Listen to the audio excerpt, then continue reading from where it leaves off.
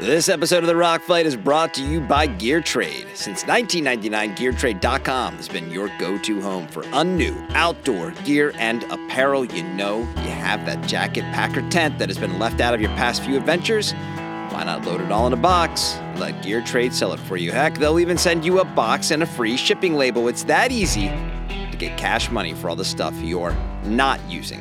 Head to GearTrade.com and click the Sell Your Gear tab to learn more. GearTrade.com.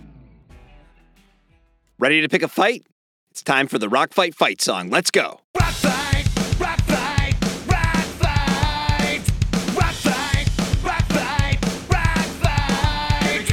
Welcome to the rock fight, where we speak our truth, slay sacred cows, and sometimes agree to disagree. We talk about human-powered outdoor activities and pick fights about topics that we find interesting, like pop culture, music, the latest movie reviews, ideas that aim for the head. This is where we speak our truth. This is where we speak our truth. Rock fight, rock fight, rock fight. Welcome to the rock fight, rock fight, rock fight. Welcome to the rock fight, rock fight, rock fight, rock fight, rock fight, rock fight. Welcome to the rock fight, rock fight, rock fight.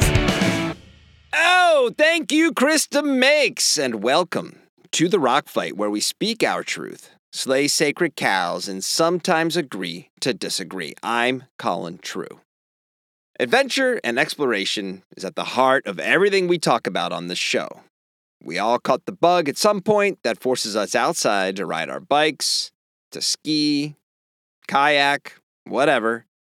And while the spectrum of adventure and the discovery of exploration may be a wide range depending on the day, how much time you have, it's always there anytime you step foot out your front door, which, as you'll likely recall, is known to be a dangerous business. I'm sure everyone listening to this can recall that time that a planned hour-long lunch bike ride turned into a 4-hour half-day epic thanks to repeated flat tires or a blown-up derailleur, or the time that a small hike became a full-on expedition when you absent-mindedly turned down an unmarked trail. If it weren't for the potential of these things, we'd just be the people at the gym running meaningless miles on the treadmill. And these everyday outings are there to help keep the promise of doing something bigger. For some, that could be a long weekend outside. For others, it could be 6 months on a long trail or biking across a continent. For today's guest, Will Grant, it meant riding on horseback from Missouri to California, retracing the trail of the Pony Express. Will is a journalist, a lifelong horseman, and he's a real-life cowboy. Seriously, a real-life cowboy. And his recently released book, The Last Ride of the Pony Express, documents his and his horse's journey through the American West. And to be clear, I want no doubt about this, Will's horses, Chicken, Fry, and Badger, listen, they're the stars of the show here.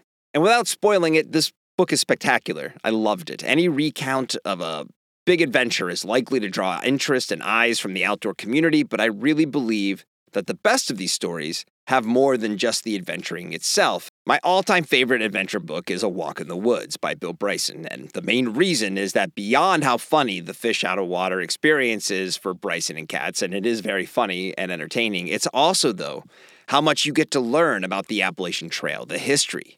And that knowledge then deepens your appreciation and understanding of the story you're reading, but it also informs us of why we love to go out tromping around in the woods ourselves. The Last Ride of the Pony Express offers this as well. If I asked you today, having not read the book about the Pony Express, what could you tell me? Probably not much beyond that it was a mail service via horseback, and across the American West in the 1800s. And when you go with Will on his journey, you're not only invested in his goal of riding the entire trail, but you get to learn all about its history along the way. So today I sat down with Will to talk about his journey, the Pony Express, and his love for the American West, and also what he's got cooking for the future. And of course, we get a Chicken, Fry, and Badger update. If you've read the book, you know that's very important. So this is The Rock Fight. I hope you enjoy my conversation with Will. Buy his book. Just buy it. Even if you don't listen to the rest of this podcast, buy Will's book. You will not regret it. And now, my conversation with Will Grant. All right, so we're joined today by Will Grant, author of The Last Ride of the Pony Express. And Will, thanks so much for joining the show, man. Appreciate you coming on. No, it's my pleasure, man. Happy to talk to you this morning. After we got this set up, I was doing some digging around, and I was already most of the way through your book, but then I found your article for Outside called Calamity at Every Turn from 2017. And I think in that article, you said you rode about 350 miles of the Pony Express Trail through Wyoming. So clearly the Pony Express has been on your mind for some time. That was in 2017. Your adventure you chronicle in the book was 2019, and now you're out promoting your book. I mean, what was the general basis of your interest in the Pony Express that led to you even wanting to ride the whole thing? Well, I first learned about the Pony Express through a TV series called The Young Riders, which aired when I was pretty young. And I've loved horses all my life. And when I became aware of what the Pony Express was, it sunk its teeth right into me. You know, I never forgot about that. So the Pony Express has always sort of represented a really romantic aspect of the West for me. As I, pursued journalism and we're looking for stories to write and ways to describe the American West and the people and the land, and then to combine that with horses, the Pony Express as an idea and as a part of the landscape really emerged as a target for my efforts. So I followed that pretty sincerely with the Outside story in 2017. And then I used that story as the basis for a book proposal, which then became The Last Ride of the Pony Express. It does seem the American West is a big theme of the book, right? That was kind of something you seem to kind of constantly come back to. Is it's like, whether it was an observation of what was happening at the time of the Pony Express, but you definitely seem to have a very deep rooted love for the Mountain West of this country. Is that come from your upbringing? Is it just being enamored with the history of being on horses? Where does that originate from? I'm not sure I can answer that. I grew up south of Denver, Colorado, and I was exposed to horses and cowboys and Western agriculture from a very young age. And it's always been something that's fascinated me. And the more I traveled, the more I left the West, the more I began to understand why the West is important to me. And what was it about the West that defined American character? And that's sort of a romantic perception that I've had. American identity is tied up in the idea of the frontier, the idea of these vast landscapes, and what it took and what it takes to sort of carve out civilization in this part of the country.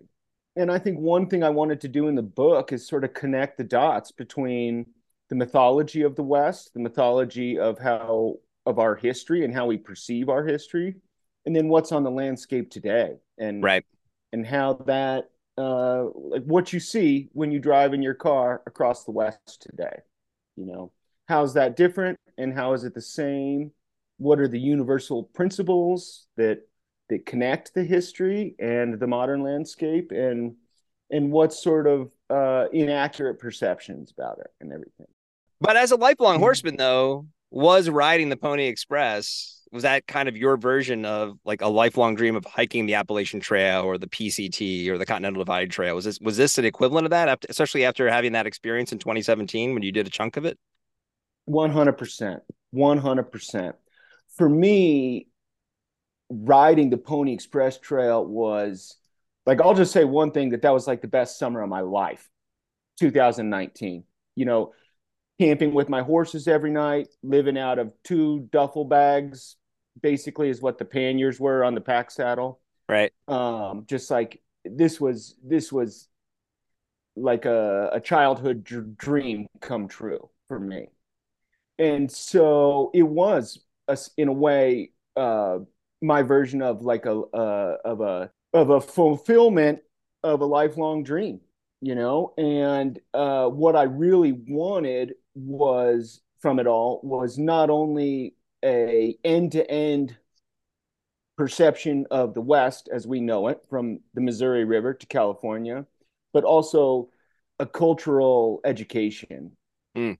a cultural exposure to who lived in the West, who lives in the West today. And I really believe that as humans, are one of the best ways to interpret a landscape is through the people that live there. Hmm. This is how we can get meaning from the landscape, is by the people who live there, who maybe they only moved there a little bit ago. They could be first generation in a place like Wyoming, but their perceptions of Wyoming, what they deal with, their successes, their failures, this allows us as fellow humans to understand that landscape in a way that's more intimate and more significant, I feel like. So what? So you didn't learn much from the night you spent with the ticks in Nebraska? That didn't. Oh, I learned that. I learned that when things are bad, the best thing to do is keep moving. Yeah. You Right. know, right? When you have a bad camp, best thing to do is go to sleep early and wake up early and get the heck out of there.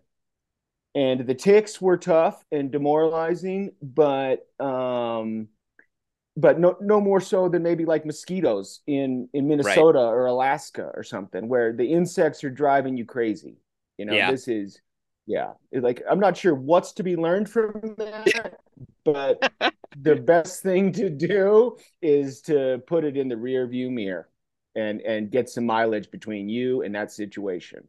I think you just wrote a future episode of this podcast of like ticks versus mosquitoes, gun to your head. Which one do you choose? I don't know. Oh, Ticks are sneaky, and like, it's always that, even the one like, oh, the dog brought one in the bed by accident in the middle of the night, you wake up with that tickle, and like, there it is, like that's, I think almost like I'd yeah. rather see the mosquitoes coming.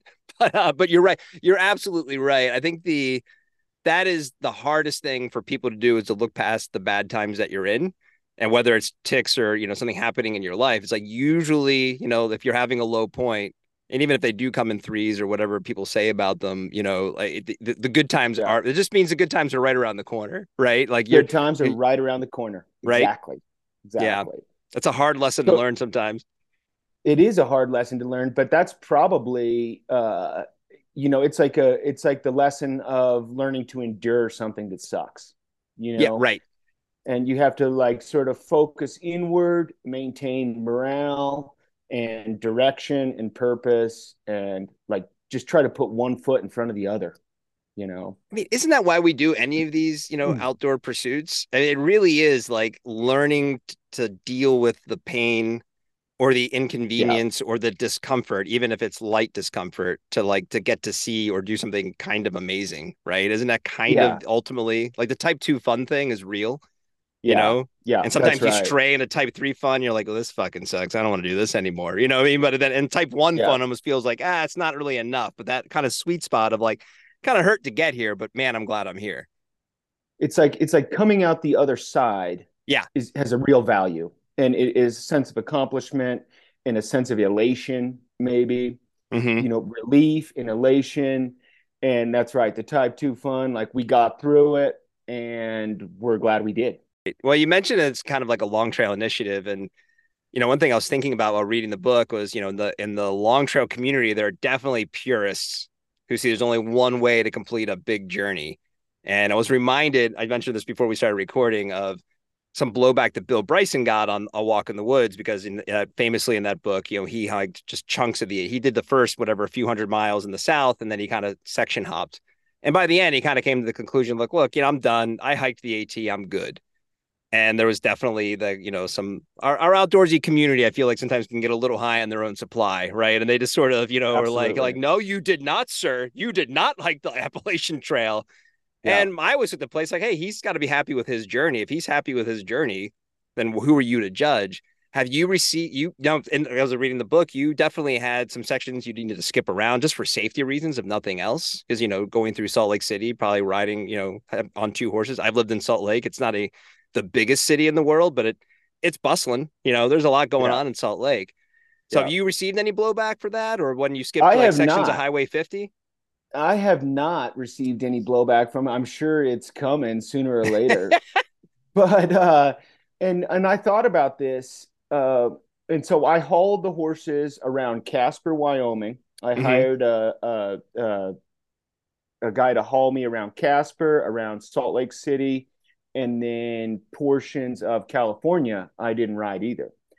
And so the way I sort of squared this is from the highest altitude perspective is that I never set out to prove anything from an endurance standpoint. There was Right. no physical goal that I needed to achieve. It You didn't line wasn't, up the 100 horses or whatever you would have needed to replicate the ride of yeah, the Pony Express rider, right? You're yeah, like, no, I'm just going to do the exactly. trail. I'm just going to ride the trail. I just want to ride across the West, Right. and I want to do it in a way that's safe, because if I got hurt or something, it would certainly have changed the nature of the story, you Right. know, and I felt for the safety of my horses. That was the big thing. And the to one part of this is that I feared blowback from people saying, "Well, you enlisted these horses to do this Mm, long walk, 2,000 miles. That's a long way. These two horses had no say in this. right. You know, have you overburdened them? Have you asked more than the horses are capable of doing? And if I got into that territory, if say a horse wore out on me, then I figured that the horse community in the US would just erupt, be all over me. And I wanted to avoid that Sure. because as a personal standard, I hold myself to high critique of horsemanship and that maintaining the health and soundness and well-being of the horses was my ultimate priority. And so if I haul the horses around Salt Lake City, I'm frankly doing so in the best interest of the horses. Right. And if anybody were to say to me, well, you didn't ride the whole thing, I would be like, well, it doesn't matter.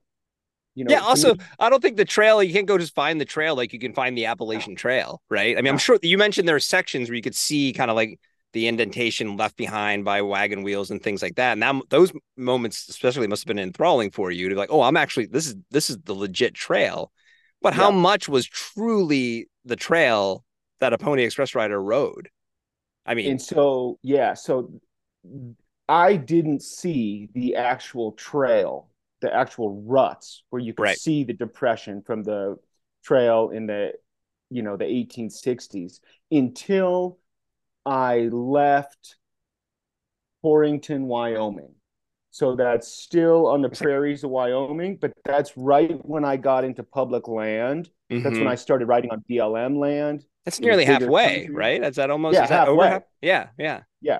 So all through Nebraska and Kansas, the trail has been covered up by county roads, by Right. farming, by just the development of the Midwest and Yeah. the population density.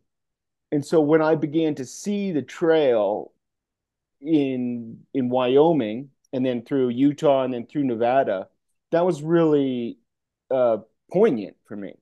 And that was very cool. And I could ride my horses right down the old trace of the trail. Right. But I wasn't in it. I didn't want to write about downtown Casper or Yeah. Right. downtown Salt Lake. Right. This is not something I was interested in.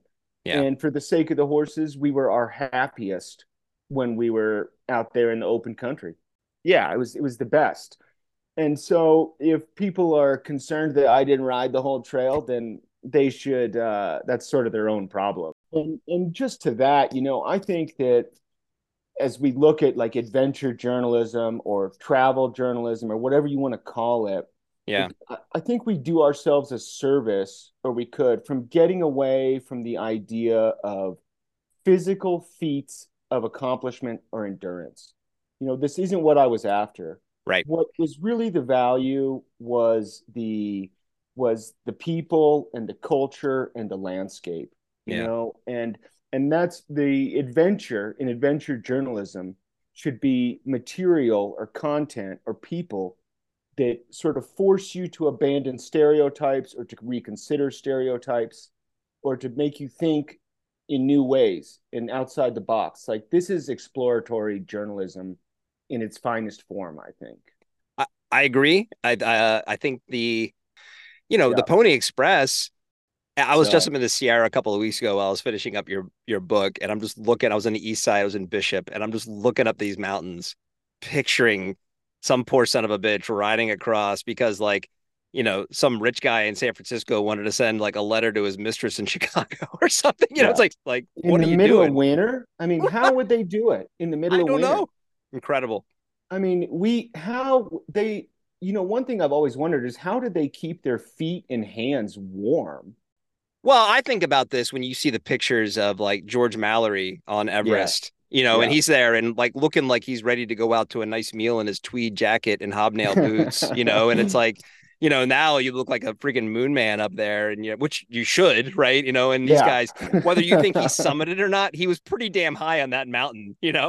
Well, so I have a couple of questions, like I mentioned, and then sort of the human powered outdoor sports world, like gear and apparel are kind of everything. That's my background. I worked at brands for a long time. And, Yeah, I spoke to an outdoor historian about this space for another podcast I produced, and she pointed out that things are sort of inextricably linked, going back to the days of tourists wearing buckskin suits to avoid looking like greenhorns. They would buy a buckskin suit and then get on a train and travel west, so they'd get off looking like they're all hardcore when in yeah, fact they were just coming from some big city on the East Coast. And then we also have this mentality of, all adventures need to start at the gear shop. I remember even coming up in the 90s, getting into outdoor sports. It's like, hey, I want to go for a hike. Like, well, you can't do that until you go buy some yeah. Capeline, or whatever. And it really Yes. struck me. And again, not really being familiar with your world that you grew up in, the kind of stereotypical cowboy kit. That's what you had on, like you described. You had blue jeans, wool socks, leather boots, button-down shirts, and that's not like you were Yeah, trying to throw back to the days of the Pony Express. That's the typical kit. It seems like that's the typical kit you saw on other cowboys along the way. yeah. So what's the difference? Like why are in the one side we're in the synthetics, insulation, weather protection, and everything. And you're like, nah, it's cool. I'm going to go ride across the West for 5 months in a cotton shirt and jeans. So what is there a reason for this? Those are like jeans and a cotton shirt is most comfortable thing I can wear every I day, agree. I have I and have episodes in this podcast in defense of cotton. I'm like, we are overlooking. There are very few scenarios where you really can't wear cotton, but we tend to think that there are. Sorry to interrupt you, but yeah, I agree yeah, with you. no, totally. And I'll say another example of this is that I did a horse race across Mongolia in 2012, and everybody, there were like 35 or 37 riders that competed in this. And I was the only one wearing jeans and a cotton shirt. Everybody was like wearing, tight fitting synthetic pants and the latest in quick dry garments and all No this. kidding. I was like, whatever, I'm pretty sure I can handle it. And I did. And I'll say that the Mongolian cowboys over there really appreciated that I was wearing jeans because they wear jeans. And it kind of there was some common ground there. But for the Pony Express, I was like, I have to wear what I'm most comfortable in because Sure. I'm going to be living in these clothes for the foreseeable future. But I did have, I had a new pair of Capilene long underwear, and I had a base layer that there was merino wool, Okay. and I traveled with for insulation. I had a Patagonia down sweater, the full zip. All right. So you had Puffy with you. You had a little something warm to wear. Oh yeah, a puffy, and Yeah. then a Arc'teryx hard shell rain jacket. Okay. And so when it got cold, because it did get cold a little bit, I would wear like that base layer, then my pearl snap shirt, then the puffy, then a hooded sweatshirt. cotton hooded sweatshirt. You got to have the hoodie. Like I wear a hoodie every day in the winter, you Me know? too. And then the hard shell rain jacket. And basically that was enough to keep you, that's like 3 seasons of warmth right there. You know, you Yeah. can't wear that in the winter, but you could get by with that. And then also a big part of this was that I had like a Thermarest Neo Air pad. And so this is like almost 3 inches thick of insulation under me at night, you know, and this is a fairly sophisticated piece of gear. I Didn't think it pop, no weighs, cut, no holes in it. I had a patch kit, but those things you have to be so careful with. And I I know. was definitely careful with it. And then I also had a Marmot 0 degree full down 850 fill sleeping bag. Okay. Were there any nights where it was just, well, I imagine there were probably few more cooler nights than even because even in the desert on hot days, it cools off at night, right? But were there any Yeah, nights where it was just the heat carried through the night? absolutely. Yeah, Absolutely. You know, the desert of Western Utah. So if you go west of Salt Lake, like this is getting into like Bonneville Salt Flats sure. Yeah. territory, very austere environment, you know, and very hot. I was there like through August. And Brutal. so it would be really warm at night. Absolutely. And that was almost more difficult to deal with when it was cool, because how do you cool off? Right. Sleeping when you're hot for me is like hell, you I'm know. with you. Yeah. So the heat was a lot more of an issue actually than being cold. Yeah, I'm the guy who's like, can we just crank the AC to 64 at night so I can have covers Yeah. on? I like to have covers, you know? Yeah. I do too. I'll sleep with the windows open in the winter, Me you too. know. Yeah, Yeah. totally. No problem. Absolutely. No problem. Yeah. Yeah, well, I imagine then the humidity. I was curious. I did. Maybe I'm a little sensitive because I'm an East Coast native and then live in California now. But I felt a little distaste for the East Coast and California in your writing. It seemed like you're like, you know, you like to be more in that you have that narrow strip in the West that you're like, this is my spot and everything else can go to hell. I'm not gonna lie, you know. Yeah. Yep, that's right. Like every time I go back east, this isn't as true these days, but I always used to get car sick. Every time I got into a car Uh-huh. on the East Coast, I would become car sick, you know, Just on the East Coast. just on the East What? Coast. I don't know. The humidity on the East Coast was like Yeah. suffocating for me, Yeah. you know.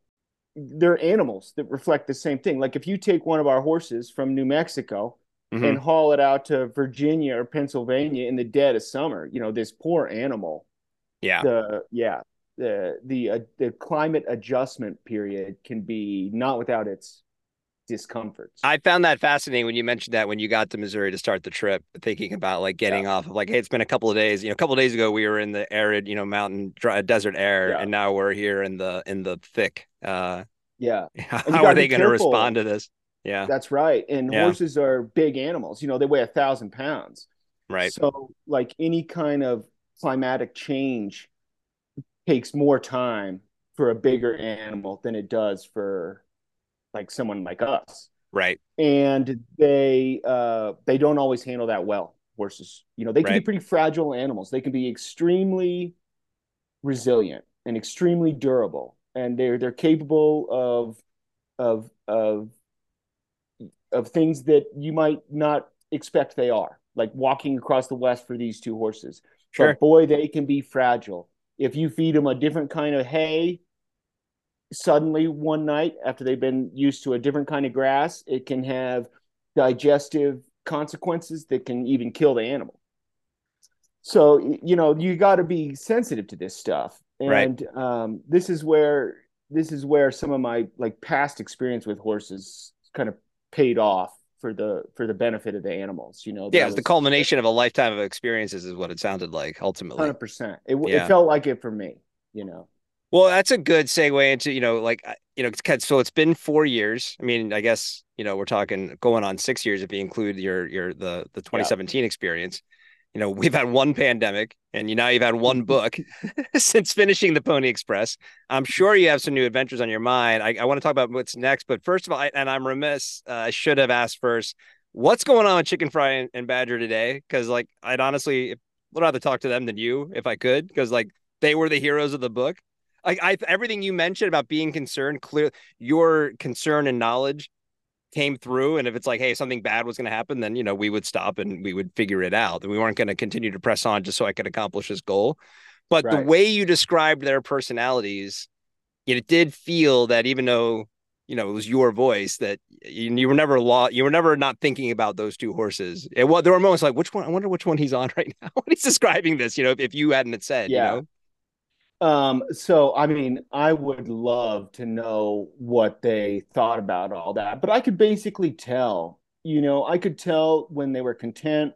And so Mm-hmm. there's a beginning, there's a break-in period. Like all the three of us had a break-in period, some soreness, some adjustments. And then by the time we got to Wyoming, we were like living the dream, Right. right? I could tell that the horses were in really good shape physically. I mean, extremely fit, extremely fit.